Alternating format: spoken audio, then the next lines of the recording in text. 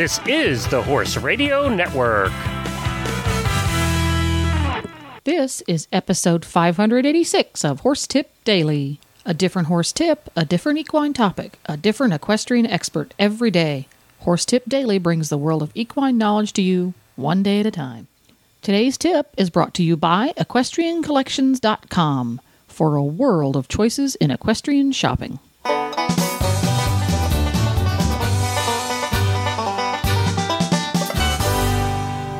Greetings, Coach Jen here, and thanks for tuning in to Horse Tip Daily. Today's tip is from Reese Koffler-Stanfield, international dressage competitor. Reese is a young and upcoming star in dressage here in the U.S. and a popular coach and clinician. Her students are dressage enthusiasts as well as event riders who are out to improve their dressage scores as well as their overall performances. Today's tip, training do's and training don'ts. But first, a word about today's sponsor, EquestrianCollections.com. When dedicated equestrians need quality name brand products for themselves, their horses, or their stables, they go to EquestrianCollections.com. Why, you may ask? Because of the astounding variety of top name brand products that can be found there. EquestrianCollections.com knows that you want products that you can count on, and they have thousands of them available at competitive prices. And they don't stop there. You can also take advantage of savvy shopper email programs, rider reward programs for your stable or club, and even sign up for special unlimited shipping. No matter whether you jump in the meter 15 classes, chase equitation points all the way to Congress or to the Nationals, or just enjoy big sky country aboard your horse, EquestrianCollections.com has the name brand products and great service that you need to help you enjoy your horse time to the fullest. Visit them today, EquestrianCollections.com. Now, enjoy today's tip. And I'd love to welcome Reese Koffler-Stanfield, our favorite Lexington, Kentucky dressage champion, to Horse Tip Daily again. What sort of a wonderful tip have you got for us today? So, Jennifer, today we're going to talk about some training do's and don'ts. Ooh, I know. Do this, don't do that. Yeah, do this, don't do that. This is a big one. But I would say the biggest thing that I see when I see riders go to train their horse or go work their horse. At home, even if they're not having a lesson, I'm always kind of have a half an eye on them to see what they're doing. That's the instructor in you. I know. You can't stop watching. I can't stop. I just can't sit in my chair or walk around and I'm teaching someone, but I just can't not say something. But the biggest thing that I see is people don't have a plan. This is a big one. I bet you people weren't expecting to hear that. No, I know. Oh, they do this with their hands, they do that with their heels. Yeah. They don't have a plan. They don't have a plan. Just get on a ride. Yeah, just get on a ride. And sometimes that's okay. We have yak and hack days where people go out and have a great time. But when you're in the ring, you're always, even when you're on a horse in general, you're always training a horse. Yes. Or they're training you. Yeah. And actually, they're better trainers than we are, really, at the end of the day. We all know that. But even on days that we're hacking, you still have to make sure your horse isn't in front of your leg and that you have a relatively decent contact. So, yeah, even when we're hacking, I'm still wanting that for my horses. I can see it now. You look at the dry erase board at Maple Crest Farm, and it says, Thunder. Thunder's going to work on lateral work today. And then at 10:15, Reese has a lesson with Suzette. And then at 3 o'clock in the afternoon, Road Apple and Fizzle are going out for a yak and hack. I know. So it's going to say on the dry erase You board. never know. Everyone likes the yak and the hack. It's a pretty popular one. That's awesome. The yak and hack. That's great. Yeah, they're fun. But I really like to tell people when you're riding by yourself, hopefully when you're with an instructor, they have a plan for you. They have a plan. Yes, they should have a plan. Sign of a good instructor. They have a plan. A short-term and a long-term plan. So for sure. But when you ride by yourself, you have to remember you have 3 different phases of your work. And again, I'm a dressage instructor and I coach a bunch of eventers, but still they're doing their dressage lesson. And so we want to talk about, that you have your 3 different phases, your warm-up, your actual period of time where you're working, and your cool-down phase. So with that in mind, you have to have a plan for your warm-up, and hopefully you've sort of developed that plan over time. It depends on the horse. Do 10 minutes walk, or don't go right to canter, or don't trot, maybe canter. You know, those are Depends things, on the horse and the rider what they need. Exactly. Now, the warm-up is both a physical warm-up for the horse and the rider. You want to get everything loose and soft and supple and get all that circulation going. Absolutely. But it's also the mental warm-up. You got it. So that the horse and the rider can get focused. And because I think a lot of people will tend to focus and stress on the physical aspects of warm-up and completely forget about the mental aspect of warm-up. So many times I've started a lesson with somebody and it's like, hello, are you home? Absolutely. Have you processed anything your horse just did for the past 25 minutes? Because they get into a warm-up routine, right, and it becomes so routine that they're mentally numb to it. Yeah. Yep. So what it becomes is just drilling the horse rather than really warming them up. Yeah, and you spend so much time and energy. I mean, a lot of horses, you know, we have some horses in training, they only have a half an hour, you know, when they come in fitness-wise and mental capacity or whatever it is. Yeah, mental capacity. You know, that would be the thoroughbred. Yeah, that would be the thoroughbred. A lot of my event horses, you know, they have a lot of go in there, but only a certain amount of time. Yes. So you're absolutely right. And I see a lot of my riders that come in, you know, and they're thinking about what's going on at home or their children or their husband or at work. And so you really have to say, okay, I need to take all that aside. And in my warm-up, I'm going to warm up him physically, and I'm also going to, it's a good time to formulate your plan. Yes. For the work, for the next phase, which is working. Which is working. And that phase can be, let's say, for example, I want to work on leg yields in the trot, and then let's say counter canter. And those are my two things I want to work on with my horse. So, you know, in your head, you should have developed some sort of how am I going to develop the leg yield? And then you sort of go through that plan, and that may be that you work on some turn on the forehands, then you do some leg yielding toward the wall, then you make the angle a little bit steeper, and then, you know, you give your horse a break, and then you go to your your canter work and getting ready for counter canter. The working phase of your ride, would you typically have learning a new skill set? Obviously, that would be in the working phase of your ride. Sure. But would you also, in the same segment, would you put reinforcing currently acceptable tasks in the same work as you would new? Sure. For example, you had a horse that really didn't have much of a clue what a leg yield was yet. Mm-hmm. Would you also put canter transitions, which he's pretty darn good at? He can do good trot to canter on a pretty good basis.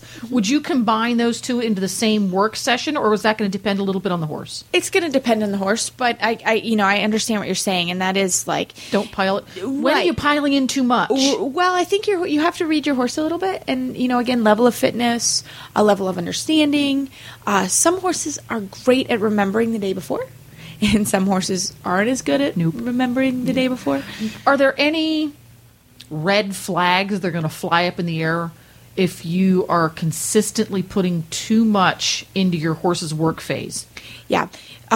Pitting the ears, tail ringing, just generally irritated behavior. Mm-hmm. I mean, I think, again, you need to think about that from your horse. And I like to say, let's say we're working on leg yields, for example. I want to see them do it well twice. Just in general, that maybe 3 times in my mind. Once they've done it well 2 or 3 times, or they're getting the concept or whatever you're doing, then I move on to something else. Oh, this is very good, because so many times, again, you see people drilling. You have the horses like, new skill set, woohoo, we're going to figure out what leg yield is, and they get it right, and then the rider goes, oh, this is so cool, I can get it, and then they do it and do it and do it and do it and do it and do it, and either mentally or physically or both, the horse will start to go, now wait a minute. Sure. So you have to be, in the modern parlance, recognize the try. Sure. He made his best darn effort. No, that's not a 10 leg yield. Sure. But this is his first day doing leg yields. And doggone it, that was pretty good. 3 times in a row. Yeah. Let's go over here and start doing our canter transitions, because he's pretty established at that, and we just need to practice. Exactly. I mean, I think that's what you want to do, is you really want to read your horse. And I think about, because I have a personal trainer at the gym, and I go to the gym. And, when you... Does he make you work too hard? Oh, gosh. But again, he has this very clear plan. I come in, I ride the bike for 5 minutes, and then we start our work. And he's happy if I go through it 3 times, and then we do our stretching phase. But there are some times I just can't do it 3 times, or I can't do it on the 3rd time for 20 repetitions. He's got to back it down to 15 repetitions. And I can complain, which of course I do at the gym. And in some of that complaining, he's going to say, no, you've got to push through it. So you're pinning your ears and swatting your tail. Absolutely. And sometimes the trainer can say, no, come on. And sometimes he has to say, and sometimes I say, I just can't do 20 repetitions of that. So as the trainer, he has to be able to recognize when the human is whining and when the human genuinely needs to do a little less. Yeah. And I think that's our job as riders and trainers. And, trainer, anytime we ride our horse, we are our horse's trainer. We may also have a trainer, but we are the rider and trainer. And so we really do need to listen. Like, is the horse tired? We need to respect that. Or is the horse not tired? Am I not riding well today? Yep. Or I'm not, I'm not mentally there. I think we've all been there. And even myself as a trainer, there are days, when I have 30 people in the farm and I'm being tugged in 15 directions, and sometimes I can't mentally wrap around what I need to get that horse to do. Yep. And I need to say, okay, you know what? I'm not going to go to something new today. I'm just going to work on maybe more suppling or more things that I would do in the warm-up phase instead of really pushing something new. You have to be willing to change the plan. Yeah. That we talked about in that other tip. Yeah, exactly. Your plan's your most important thing at the end of the day, but every good school teacher or every good teacher can vary the plan. And it's okay sometimes to say, this is not going the way I need it to go. Maybe I need to step back, or let's just take a walk break, take a deep breath, and figure out, what am I doing wrong, kind of thing. Yeah. Okay, so we've managed to make it through the work phase of our ride without getting chucked on the ground, hopefully, and without the horse spooking at the machinery outside the arena. Yeah. So I'm guessing that the cooling down is what's next. Yeah, and cooling down, especially for a dressage horse now, in training level test 1, there is a stretchy trot circle. And everybody's favorite. It's the favorite. And some horses love it and some horses don't. And some 4-year-olds really can't do it yet. But, that's... that's the voice of experience right there. Exactly. It's just not happening. But that stretchy trot, I like to stretch for sure in the trot and for sure in the walk. If it's an educated enough horse, stretching can happen in the canter. You have to be able to keep the horses up in the shoulders so they don't fall down. But working on stretchy trot circles are great, and serpentine loops, and then a walk like you would walk in the test, like a free walk. That's the time to work on that. It's also the time, sometimes I'll take the horses outside. Obviously, today it was 20 degrees here and blowy, windy. 40-mile-an-hour winds really all day long. And so we did not take the horses out on a trail ride. But sometimes that's a great time to add in an extra 20 minutes and walk up and down the hills, or take a walk. We have a loop around the farm that we all go walking on, and so each horse will go out there and get a little rest. So it's the cool down. Just like the first 2 phases of the ride, physically and mentally cooling off. So if your horse and the rider both appreciate out of doors, it's a great mental reward. Absolutely. If your horse despises going for a hack, perhaps not a good idea. He's not a hacking kind of a guy. Yeah, exactly. Maybe walking on a loose rein in the arena over some ground poles would be a fun thing to do. Perfect. But it lets him cool off mentally as well as physically. Yep. He's going, isn't this pleasant? Goody. Yeah. We want them to enjoy that, and so they don't go right to the barn and right to getting cleaned up. And they have that nice, riding isn't such a hard deal. Exactly. We want happy horses. We want happy ponies. And then you can have a candy bar while you do that, and the horse can have a couple of carrots. I'm going to try and skip the candy bar, maybe a Diet Coke, but my horse will definitely get some sugar. Yeah, I'll have some carrot sticks for everybody. For all. There we go. Exactly. Well, handy-dandy tips for the 3 phases of anybody's given work. Great tip again, Reese. You're welcome. Thanks. We'll see you next time. Okay. Boy, I could go for that candy bar right now, but then the carrot sticks are better. All right, a happy medium. Celery sticks and Nutella. That's what's coming up next. To listen to all of Reese's tips, just go to horsetipdaily.com and go to the Experts drop-down menu on the left. You can also go to the Maple Crest Farm website and see what Reese and the gang are up to. Just go to maplecrestfarmky.com. Don't forget to support our sponsors on Horse Tip Daily, because they really do make these podcasts possible. Today's sponsor has been EquestrianCollections.com. Please stop by the Horse Tip Daily Facebook page and let us know what you think of the tips you hear on the show. It's also a great place to tell us about topics you'd like us to cover on the show. You can subscribe to all of the great shows on the Horse Radio Network through iTunes or Zune and get your horse podcasts automatically downloaded to your iPod, Zune, or MP3 player. I'll be back again tomorrow with another new expert and a different horse tip. Until then, go ride your horse! The Horse Radio Network and the Horse Radio Network hosts are not responsible for statements of guests or their opinions. Use your own judgment when listening to the tips provided by the experts on Horse Tip Daily.